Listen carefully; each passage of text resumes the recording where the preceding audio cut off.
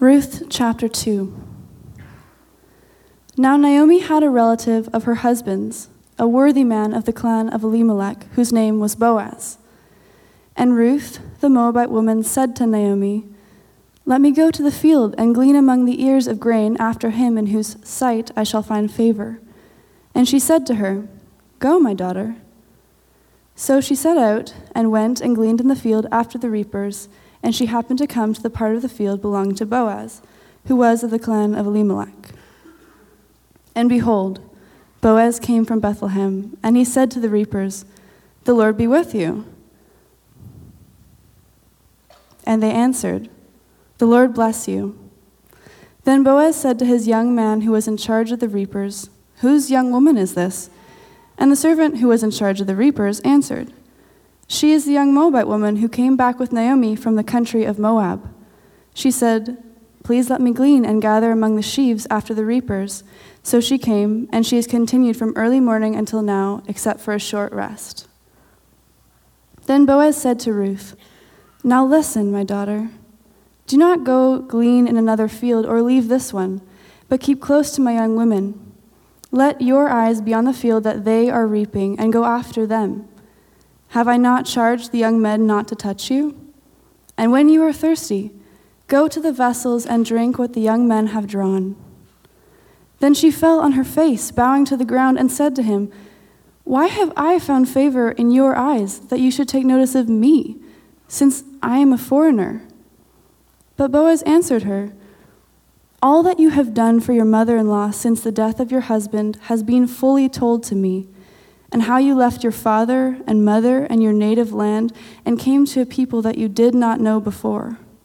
The Lord repay you for what you have done, and a full reward be given to you by the Lord, the God of Israel, under whose wings you have come to take refuge." Then she said, "I have found favor in your eyes, my Lord, for you have comforted me and spoken kindly to your servant, though I am not one of your servants." And at mealtime, Boaz said to her, "Come here and eat some bread and dip your morsel in the wine." So she sat beside the reapers, and he passed to her roasted grain, and she ate until she was satisfied, and she had some left over. When she rose to glean, Boaz instructed his young men, saying, "Let her glean even among the sheaves, and do not reproach her. And also, pull out some from the bundles for her, and leave it for her to glean, and do not rebuke her." So she gleaned in the field until evening. Then she beat out what she had gleaned, and it was about an ephah of barley. She took it up and went into the city. Her mother-in-law saw what she had gleaned. She also brought out and gave her what food she had left over after being satisfied. And her mother-in-law said to her, "Where did you glean today, and where have you worked? Blessed be the man who took notice of you." So she told her mother-in-law with whom she had worked and said, "The man's name with whom I work today is Boaz." And Naomi said to her daughter-in-law, "May he be blessed by the Lord, whose kindness has not forsaken the living or the dead." Naomi also said to her, "The man is a close relative of ours, one of our redeemers." And Ruth, the Moabite, said, "Besides, he said to me, 'You shall keep close to my young men until they have finished all my harvest.'" And Naomi said to Ruth, her daughter-in-law, "It is good, my daughter, that you go out with his young women, lest in another field you be assaulted." So she kept close to the young women of Boaz, gleaning until the end of the barley and wheat harvests, and she lived with her mother-in-law. This is the word of the Lord. Deanna. Well, hey, it's great to be back at Northview, and I have finally figured it out. Pastor Ron said I'm not a guest anymore, and Jeff and Jeannie were away on spring break, and it finally dawned on me, whenever Jeff doesn't want to preach, and whenever Ezra and Greg are not available, he gives me a call. So it's like a spring break week. I want to go away. Let's call that Birch guy. Anyway, it's great to be back. And it's a privilege to be in. This book is an amazing book, so we'll just jump in because we got a lot of territory to cover. Have your Bibles open. We are going to scan through chapter 2 together as we get going. But this is a great rescue story, and we all love rescue stories, particularly the ones that turn out well. And as I was thinking of this week, I was thinking it's about 8-9 months ago, July of last summer, all the eyes of the world literally were on a rescue mission taking place in Thailand. And as I talk about it, you'll certainly remember those 12 young soccer players who found themselves trapped in a cage with their coach, or a cave rather, and down underground, and then the waters began to rise as the rains come in. And I have to admit that when that first began to get news coverage, I thought, man, what's the big deal? I mean, I know, yes, it's serious, these boys are lost, but, somebody will go in and they'll find them.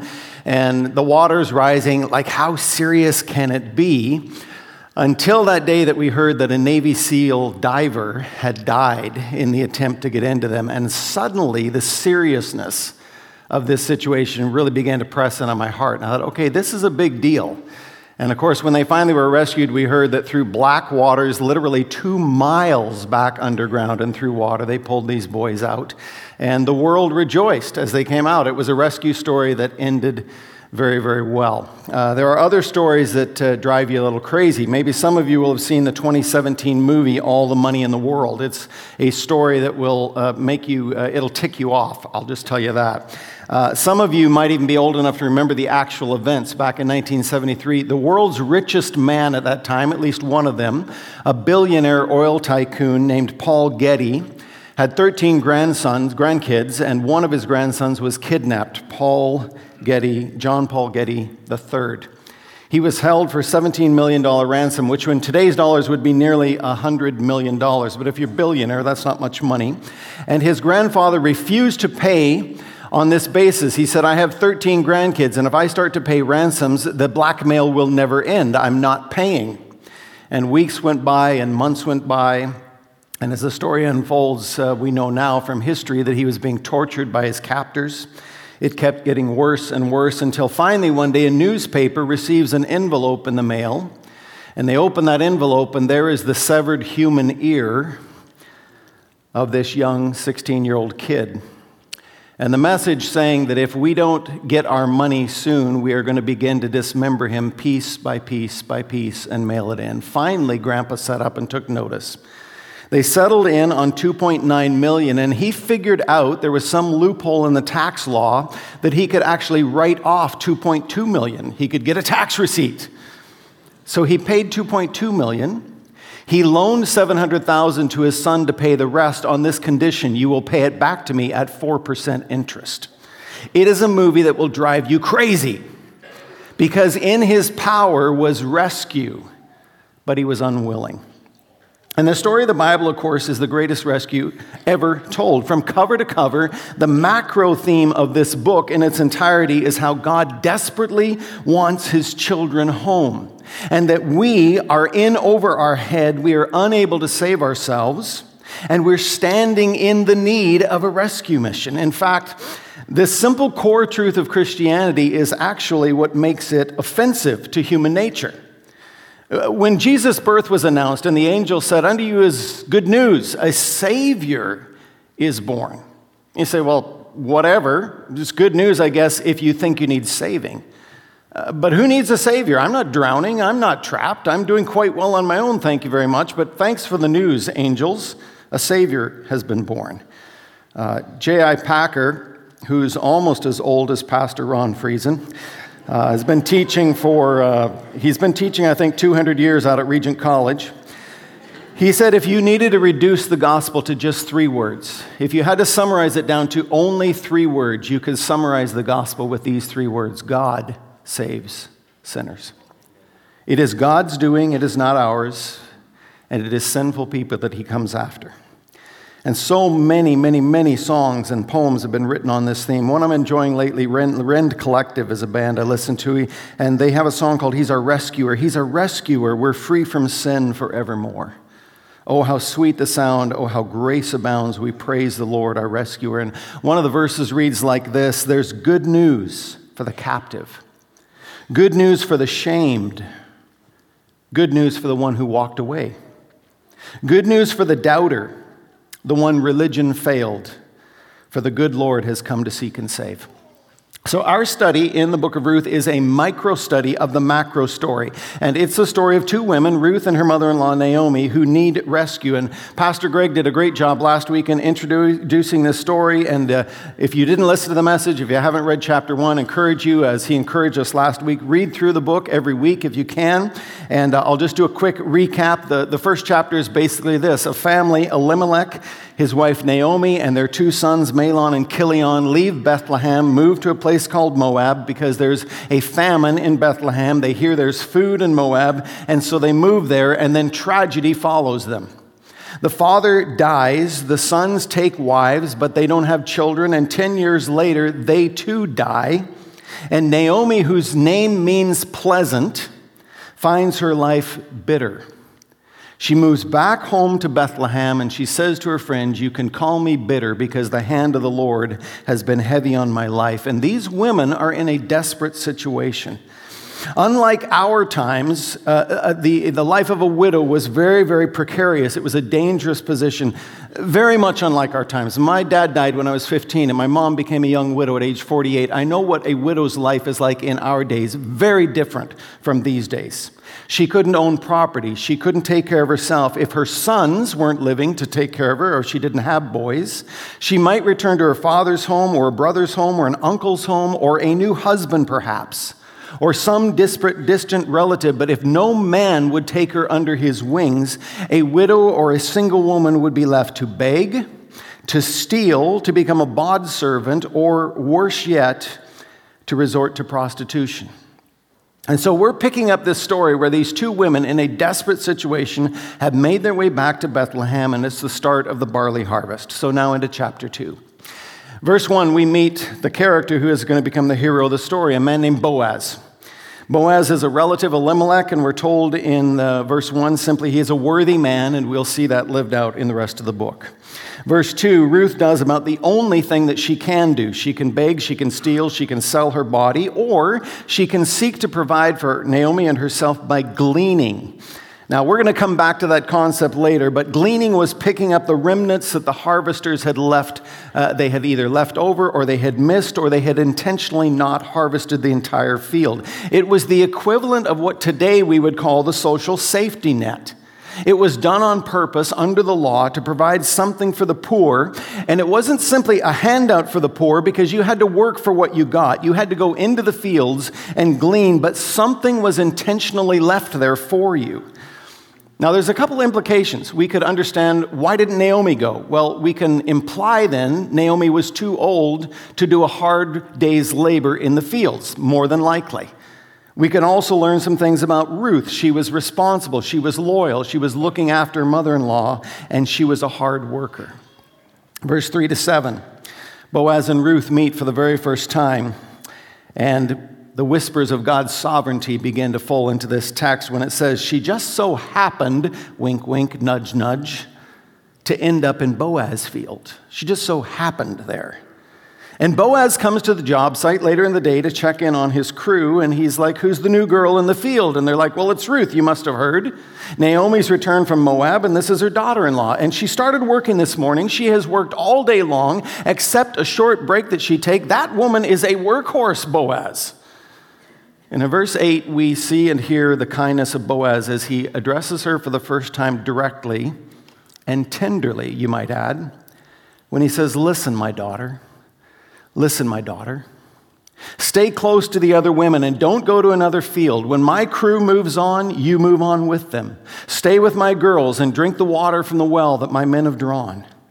And in the next 4 or 5 verses, you see this conversation spilled out as Ruth falls to her knees in thanksgiving and in surprise, and in essence saying, what have I done to deserve such favor like this? And he says there's actually 2 things, although he didn't say that I have 2 points. He just told her 2 things. First of all, you've looked after your mother-in-law Naomi, and that news has spread through the village. I've heard about the good that you've done for her. But more importantly, verse 12, he acknowledges that she's asked the Lord to look after her. He says, a full reward be given to you by the Lord, under whose wings you have come to take refuge. See, Ruth's confession of faith, trusting in the Almighty. And Boaz affirms, and he says, you've stepped out in faith, believing that God will be your supply. And as an older brother in the faith, I can assure you the favor of the Lord is on you. He is faithful. He will look after you. The next 4 verses to the end of the chapter. The generosity continues. Boaz, on this refugee woman, join us for our meal, come and eat with us. We'll share our roasted grain and our wine with you, and eat till you're full. There's lots here. Take some leftovers home with you to your mother-in-law. We have an abundance. And as his crew gets back up to go to work, he gives them several directives. He says, literally, let her glean among the sheaves themselves, not just on the edges of the field, not what you've pulled out and left behind, but literally give her free rein in the field, and not just what you've dropped, but pull out some of the good sheaves. And don't shame her, don't rebuke her, don't give her a hard time. And Ruth works hard all day long. She pounds out the grain, and she has an ephah, with his just over a half a bushel. Now, I know nothing about gleaning. I know nothing about doing this by hand, but commentators tell us this would have been a really good show for your day's work. And so she bundles it up along with the leftovers she has from lunch, and she heads home to Naomi. And Naomi is amazed. Where did you glean, girl? How did you get so much barley in just one day? And this leftover food, this is an amazing day's work. And Ruth is like, well, some guy named Boaz. Boaz was kind to me. And Naomi is like, well, I'll be Boaz. Boaz, he is one of our near redeemers. And that term redeemer or kinsman redeemer, a close relative of my family, is critical. Stay with his workers, girl. Do just what he tells you to do. And so verse 23 summarizes, Ruth keeps working. Right through the barley harvest, right through the wheat harvest. So by the time we reach the end of chapter 2, 2 to 3 months have passed, and Ruth and Boaz have begun to get to know one another. Now, this story is so rich, and it has so many nuances, and as I studied, I realized it has such incredible historical rabbit trails, which I love, and so we're going to be here till noon because there's just so much here. There are depths of color and drama, of romance. There is scandal. We see two women in desperate need of rescue. We see a faithful God. We see how he uses a good man named Boaz. And on the surface, it just reads beautifully. You can already see where it's headed. It's a beautiful love story starting. You can spark the romance is beginning to bud and all of those things. And if you've read ahead, if you've done as Pastor Greg asked you to read the 4 chapters, you already know the happy conclusion to the book, as there is a wedding and there is a baby. And Naomi, who has asked to be called Mara, bitter, finds her life pleasant again at the end of her years. It is such a great story. Somebody should make a movie based on this book. But there is a lot more to this story than first meets the eye.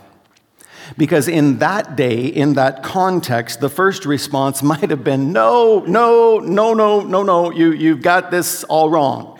There are some details here that people would have found preposterous or scandalous, and the first thing specifically is the entire premise of how this tragedy happened in the first place. If you go back to chapter 1, verse 1, where it says, a man from Bethlehem goes to Moab, and that first audience would have said, nope, wrong, stop right there. Wrong, that's wrong, can't be. You got that detail somehow. No one moves to Agassiz on purpose. This has got to be wrong. There's a detail here. Moab, no. Moab, bad. Moab's bad. So turn to your neighbor and say, Moab is bad. Moab is bad. And if you don't know why, let me pull back the curtain on Moab and its people. Most of you will know these stories, but if you've heard them but forgotten, let me remind you. And if you don't know these stories, I'm just going to give you some highlights, and you can look them up. But Moab was not a place that any God-fearing Jew would ever decide to move to. Moab was the enemy. Moab had a history. Moab was all wrong. Let me jog your memories. Do you remember that thing that happened with Lot and his daughters in a cave after Sodom and Gomorrah? Do you remember that nation that refused to let Israel pass through their land and said, nope, go around? Do you remember the talking donkey? And I'm not talking about Shrek. Do you remember the guy named Balaam and his talking donkey? Do you remember the time God sent a curse on his people for sexual immorality and over 20,000 of them died because of that plague? Do you remember a morbidly obese king who oppressed Israel for 18 years? If you remember any of those stories, they're all in the Bible. If it jogs your memory, the common denominator you will recognize is Moab. These Moabite people took their name, they were very, very creative, from a man named Moab. Sort of like the Mennonites, we're so creative. Moab was the product of an incestuous one-night stand between Lot and his daughters. It's part of the Sunday school story that gets censored out for our children. God has rescued Lot from Sodom and Gomorrah, and he and his 2 daughters who remain have made a home up in the caves. They've hidden away themselves from the people. They won't go down to live on the plains because Lot is fearful. And his daughters realize Dad's getting old and there are no men around and we are going to be left all alone. And they hatch a terrible plan, a horrible plan. Let's get Dad drunk and sleep with him, and maybe we'll get pregnant. I'll go tonight, you go tomorrow night. Genesis 19, both daughters of Lot became pregnant by their father. The firstborn bore a son and called his name Moab. He's the father of the Moabites to this day. The younger also bore a son and called him Ben-Ami, and he is the father of the Ammonites to this day. And the Moabites and the Ammonites would become enemies of Israel. That's the beginning of the nation of Moab. 400 years will come and go. Israel has been time in Egypt, and now they're on their way back to the Promised Land, and we bump up against Moab again as they are making their way toward the Promised Land, and they need to pass through Moab. And the king of Moab, Balak, has seen and heard what the Lord is doing to the nations who oppose Israel, and so he hires a diviner of spirits, a guy who's either into divination or witchcraft, a guy named Balaam, to come and put a curse on the people of Israel. And this is where that talking donkey story comes in, if you don't remember it. And we're not going to read it. It's Numbers 22, 23, 24, if you want the context. But the short story is this: Balaam is unable to speak words of cursing over these people. 3 times he gets up to speak curses over them, and 3 times instead blessings come out of his mouth. And Balak is going nuts. He's like, I've hired you to curse these people. Stop blessing them. And he's like, I can't help myself. I can only say what the Lord is putting on my heart. And so Numbers 25 says that Balaam and Balak, at the end of 24, they go home. They give up. End of the story, right? No, not. Because if you move on into chapter 25, you see this. When Israel lived in Shittim, which is a town in Moab, the people began to whore with the daughters of Moab. These invited the people to the sacrifices of their gods. And the people ate and bowed down to their gods. So Israel yoked himself to Baal of Peor, and the anger of the Lord was kindled. And you go, wait a minute, what just happened here? Balaam could not curse them. Balak goes home, Balaam goes home, and in the next scene we see the people who could not be cursed worshiping Baal. What happened in the in-between? And Balaam is what happened. And if you read that name, and if you do a search on that name through the rest of the scriptures, you'll understand what happened. Balaam knew that there was money to be made here. Balak was willing to pay him to curse these people, and he was unable to curse them, and so he comes at it with another plan. If head-on cursing can't be done, then there's something else that might just work. Send in your women. Send your women in among the Israelite men and seduce them and get them to come and worship your gods. And it gets recorded in Israel's history as the quote-unquote, the incident at Baal Peor. And there are several references to it in the Bible. 2 or 3 of them. Numbers 31, Moses is saying, don't you remember what those Moabite women did? These, the Moabite women, on Balaam's advice, caused the people of Israel to act treacherously against the Lord in the incident of Peor. And so the plague came among the congregation of the Lord, and 20-some thousand died.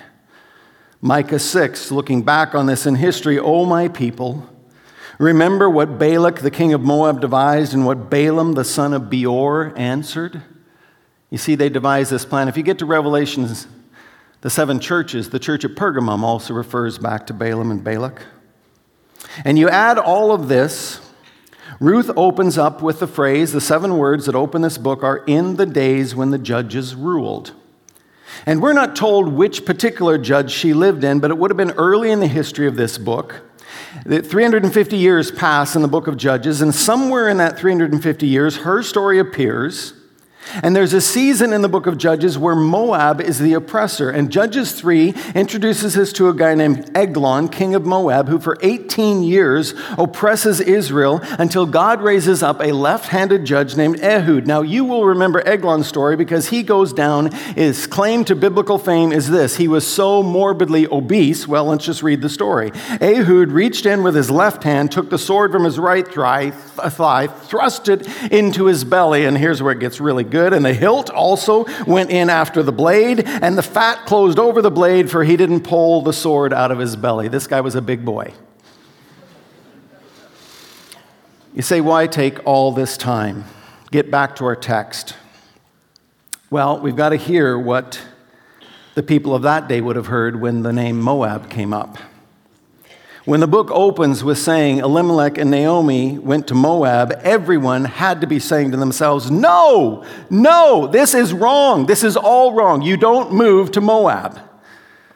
And the scandal of this book is this: that the grace of God extends to his people even when they are on the deep end by their own stupid choices. When you're in the wrong place at the wrong time, and maybe even for the wrong reasons, even there, the grace of God can reach you. And some of you, more than likely, are in a Moab today. Congregation this size, absolutely. There's somebody here who's in the wrong place at the wrong time, and probably for the wrong reasons, and you know that you're living in Moab. And you might even be wondering, is the grace of God big enough for me?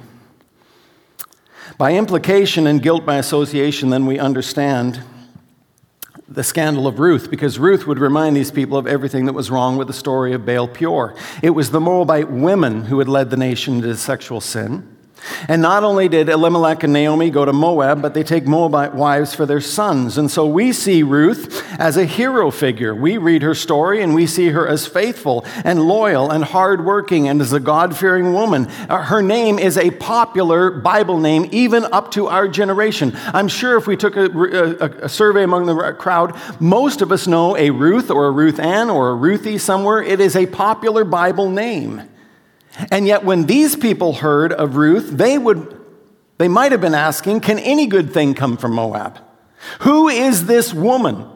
And why did Elimelech and Naomi go there to begin with? And now, why would Naomi bring one of those people home with her? Really, surely she knows the history of Moab.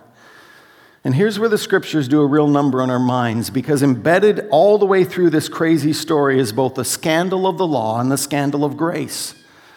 Woven through this story, under Old Testament law, you might mention, we see a subversive, compassionate, scandalous love expressed through the rule of law.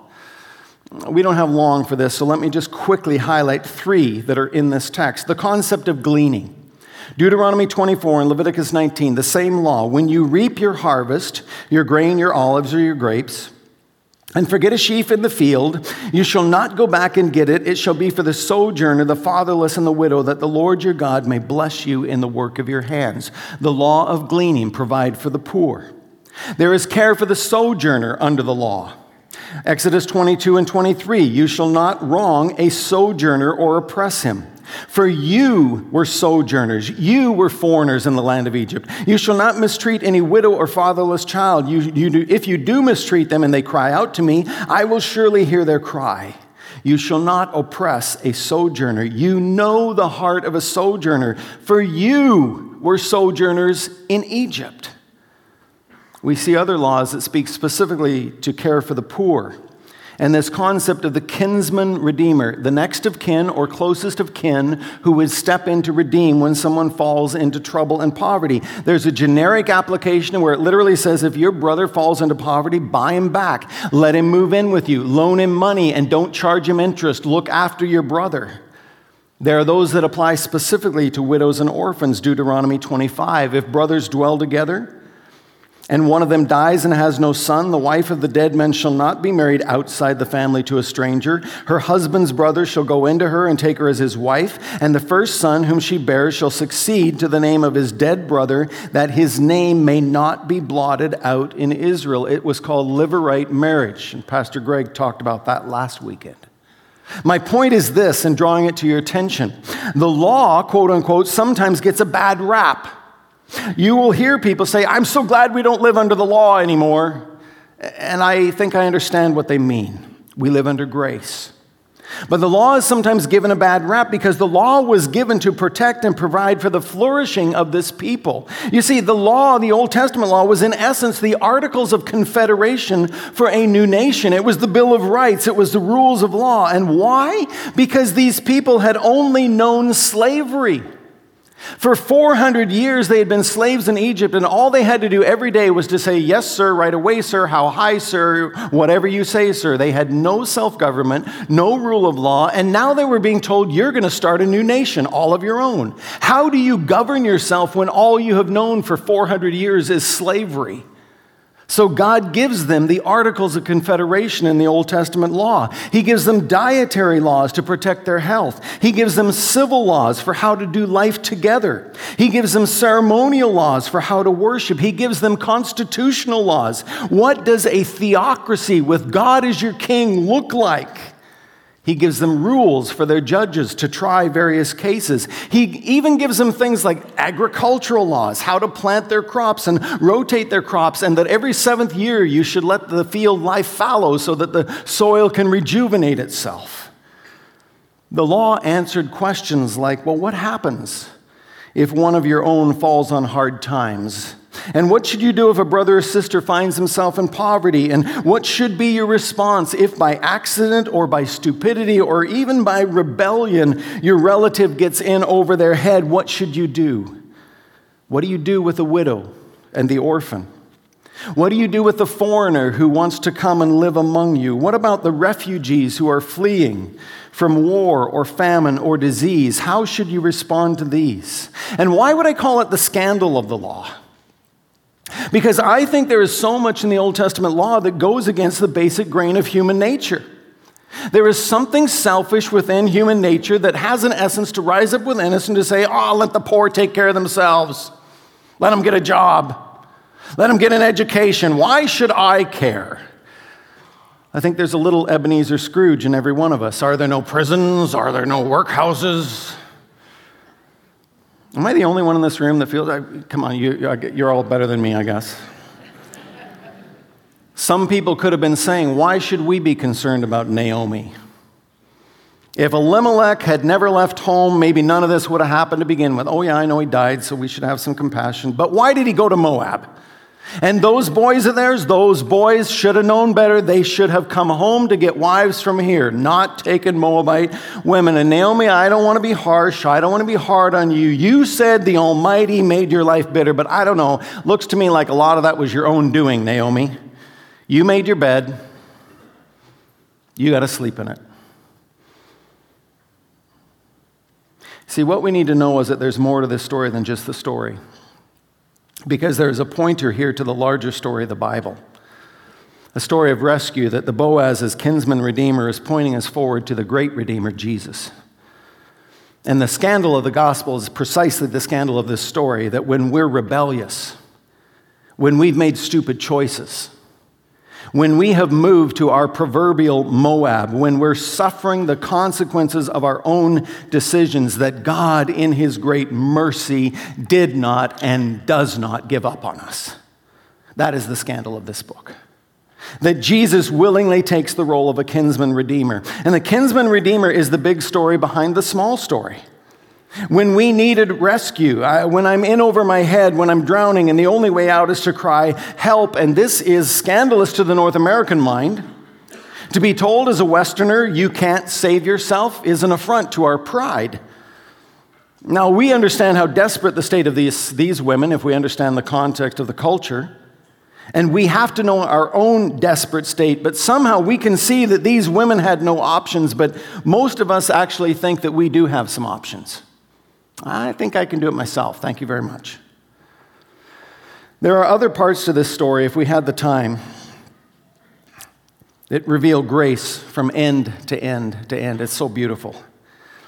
Have you ever wondered about this guy named Boaz? What made Boaz so kind, so tender? What gave him a heart for Naomi and Ruth, for this widow and this younger widow alongside? And you can speculate all you want. You could say, oh, well, he was still a single man. He hadn't married yet. He was older. He was a landowner. He had a crew. He must have been looking for a wife. And, well, Ruth, she must have caught his eye. She must have been a looker. And maybe she was. But there's something far deeper going on here, I believe, when you understand who Boaz was. What shaped Boaz as a man? Where did he come from? What caused him to express compassion, even tenderness toward these two women? And if you know Boaz's story, then I think you'll understand even more. And if you jump to the end of the book, you'll see in chapter 4, verse 21, that Salmon was the father to Boaz. Boaz's father's Obed, Obed, Jesse, Jesse, David. The amazing part of this story, Ruth becomes the great-grandma of King David. But Boaz's dad was a guy named Salmon, and so he's the name of Salmon. And you go, so who's his mother? Well, there's several versions of Jesus' genealogy, and there is one that is unlike any other in the book of Matthew chapter 1. Matthew actually includes 5 of the mums in the genealogy, which was unheard of. And one of those mums, Matthew 1, verse 5, and Salmon, the father of Boaz by Rahab. And you might be going, so? Boaz was the son of Salmon and Rahab. And if you don't know who Rahab was, you need to know who Rahab was.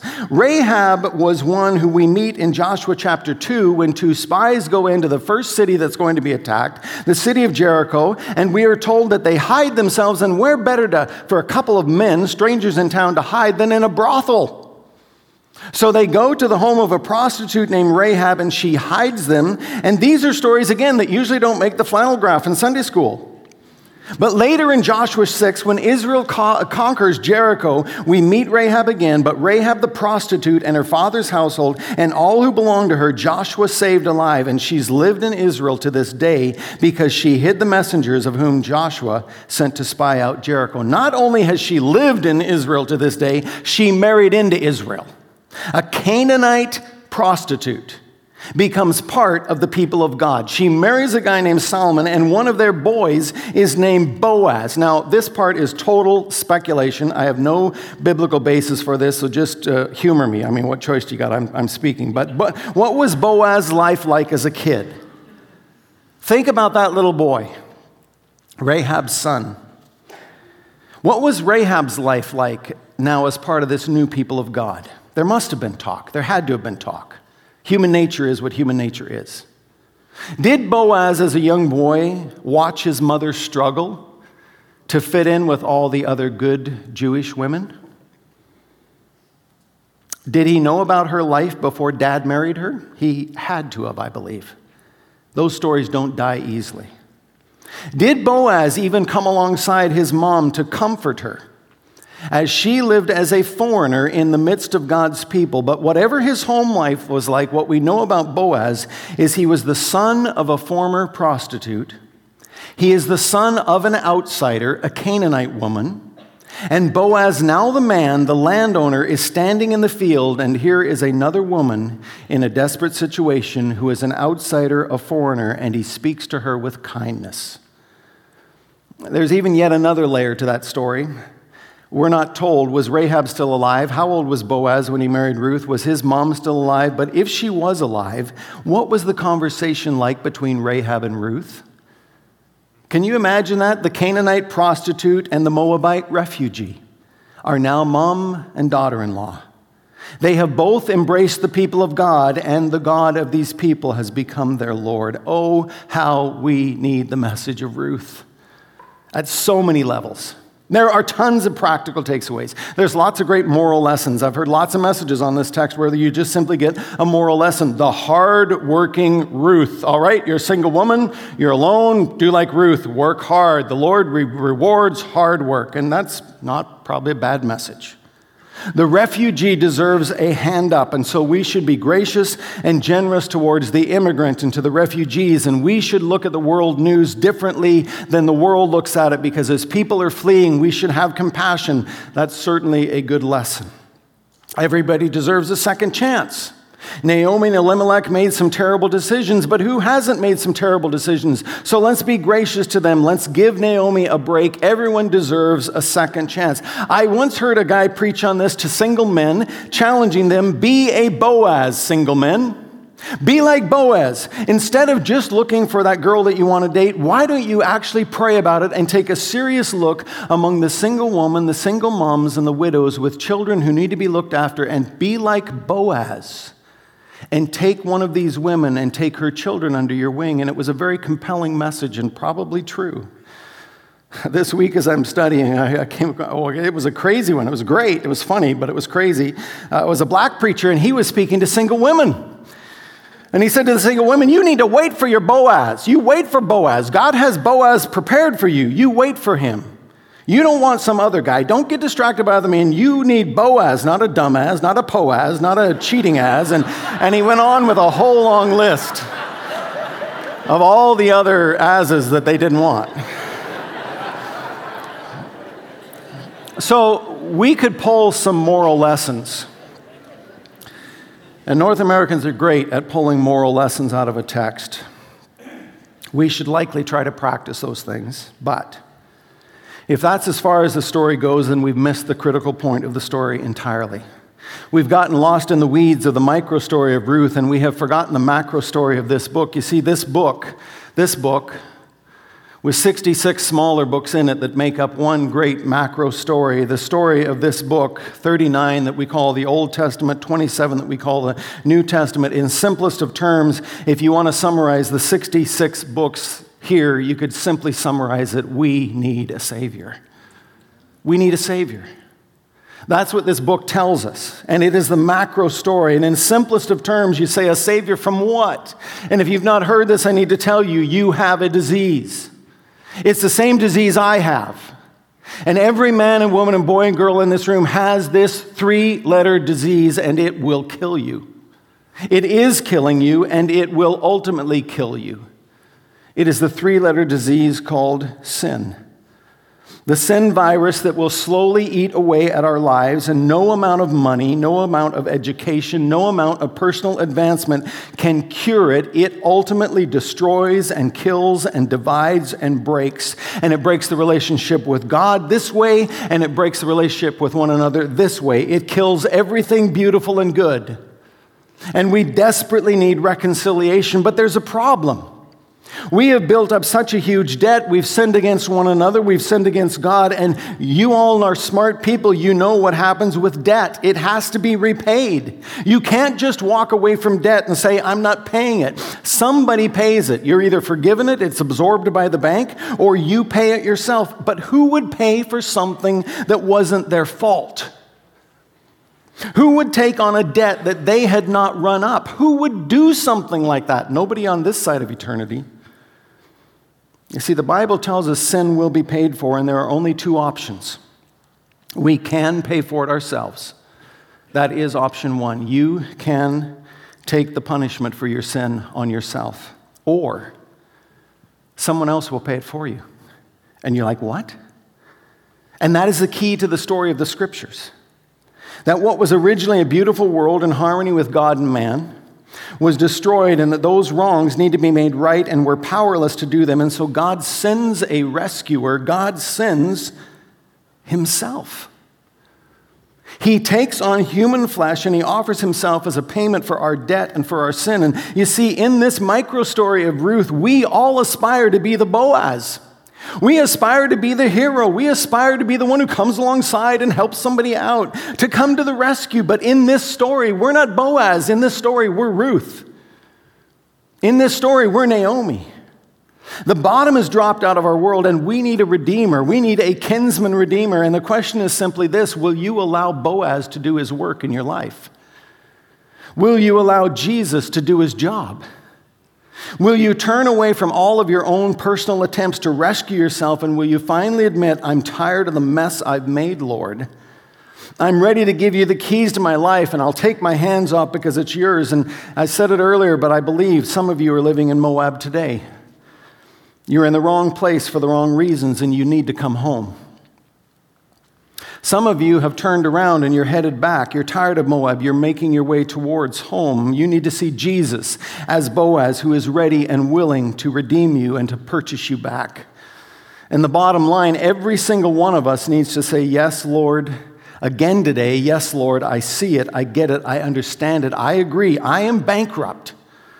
I've nowhere to turn but to the Lord, and so today, Lord, I'm turning to you. I'm laying down all my attempts to control. My life is yours. You see, the scandal of the gospel is multifaceted. The fact that God would take our sin upon himself is a scandal. The fact that we're told up front that you can't save yourself is a scandal to our ears. The idea that it has been done for us as a free gift that costs us nothing is a scandal. But this is the message of the gospel. I love how G.K. Chesterton says, it doesn't happen once for all, it is a daily thing. He's like, I go to bed a Christian and I wake up every day a pagan. I need the gospel all over, new and afresh today. And if you didn't wake up today going, oh Lord, thank you for your grace. Thank you for the gospel that says not only did you save me past tense permanently, and not only future will you save me, but today you are saving me from myself. Thank you, Lord, for your gospel. J.I. Packer said to reduce it to 3 words is simply this: God saves sinners. He comes to the rescue when we cry, when we find ourselves at the end of our rope, when the bottom has fallen out, and when we have finally reached the place of humility to say, yes, Lord, that's me. I'm a sinner standing in the need of grace. Would you stand together with me? There is something in this moment to say hallelujah, how we need this message every day. I repeat the words of that song that I read at the beginning. There's good news for the captive. There's good news for the shamed. There's good news for the one who walked away. There's good news for the doubter, the one religion failed. For the good Lord has come to seek and save. And the worship team is going to come and close us off, but I want to pray for 3 people in the room. I want to pray for the skeptic, because I know they're in every congregation, the person who's not quite there yet, who's going, this sounds too good to be true. I want it to be true, but I'm not even sure if I believe this God that you talk about exists. And if you're here and that's the state of your mind, I want to just first of all say, welcome, you're in the right place. And I want to pray with you and for you that God will open your eyes to see and understand that he is real, he is true, he loves you, and he is pursuing you. And that you would simply pray a skeptic's prayer that says, God, if you're real, show yourself to me, and he will. There are some others here, and there's a prayer that we sometimes call the sinner's prayer that just simply says, yes, Lord. I finally get it. I agree with you. I finally understand it that I can't save myself, that I can't fix the wrongs in my life, and I'm willing to humble myself and to give the keys to you and to say, Lord, take my life. And maybe somebody here today needs to do that for the very first time. Say, yeah, Lord, the last weekend of March in 2019 was when I finally said yes. And then there's a whole bunch of you that have walked with Jesus for a long time, and you need to have some hallelujahs rising up in your heart. And I know Mennonites don't say it out loud, but somehow in your heart you can say it. That every morning as you crawl out of bed, you go, oh, glory, thank you, Lord, that you have not given up on us. That you didn't in the past give up on us, that you will hold our future secure, and in this moment, in today, regardless of what we go through, that you are walking with us in this day, and how desperately we need your gospel, your rescue today, Lord. Sunday, March 31st, I need your gospel today, Lord, as fresh as I needed it the first time I bent my knee to you. And I've just got to say, hallelujah, Lord, because there should be some joy in that. So I want to pray for y'all. So Jesus, I pray for that skeptical man or woman in this room that is still wondering, is this all true? And Lord, we know how your Spirit draws us to yourself. You've said that we lift up Jesus and you do the drawing. And so, Lord, even in this moment, I pray that they would be drawn to you because we've done what you told us to do. We've lifted up Jesus. And you said, as Jesus gets lifted up, that people get drawn to you. They're not drawn to Northview. They're not drawn to great music. They're not drawn to any preacher. They're not drawn to anything but you, Lord. And so we exalt you, we lift you up, and I pray for that skeptical mind that if there's some barrier there, that this week, Lord, that you would show yourself real and powerful to them. That you would make yourself real in such a way that they could not deny there has to be a God. This story has to be true. And Lord, I pray for the man and woman in this room who for the very first time needs to finally surrender to you. You've been knocking on the door of their life, but they've been resisting for whatever reason. Maybe they've never heard it this way or it just hasn't made sense, but today it makes sense. And they realize I'm at the end of my rope, I'm tired of the mess my life is in, and I'm ready to lay it down and to give it to you. I'm ready to turn away from life as I've been living it, and I desperately need the rescue that you offer me. And so today, Lord, I simply say yes. And that even right now, they would just say, yes, Lord Jesus. Take my life. May it be yours. May it be used to your glory. May you change the path, the trajectory of my life. And then, Lord, I pray for what I know is the majority in an audience like this. I pray, Lord, restore the joy of our salvation. Remind us again and afresh how wonderful, how beautiful, how scandalous this message is, that you paid a debt you didn't owe. You took on sin that wasn't your fault. You went to Calvary for us when you didn't need to. In fact, it said we were still your enemies. You came after us. You pursued us. And so anew and afresh, if we've forgotten that message, if we've forgotten to sing and dance and shout hallelujah, would you remind us of that, Lord? And today, Lord, may you be exalted in our life. We pray all these things in the precious name of our kinsman Redeemer, Jesus Christ. Amen.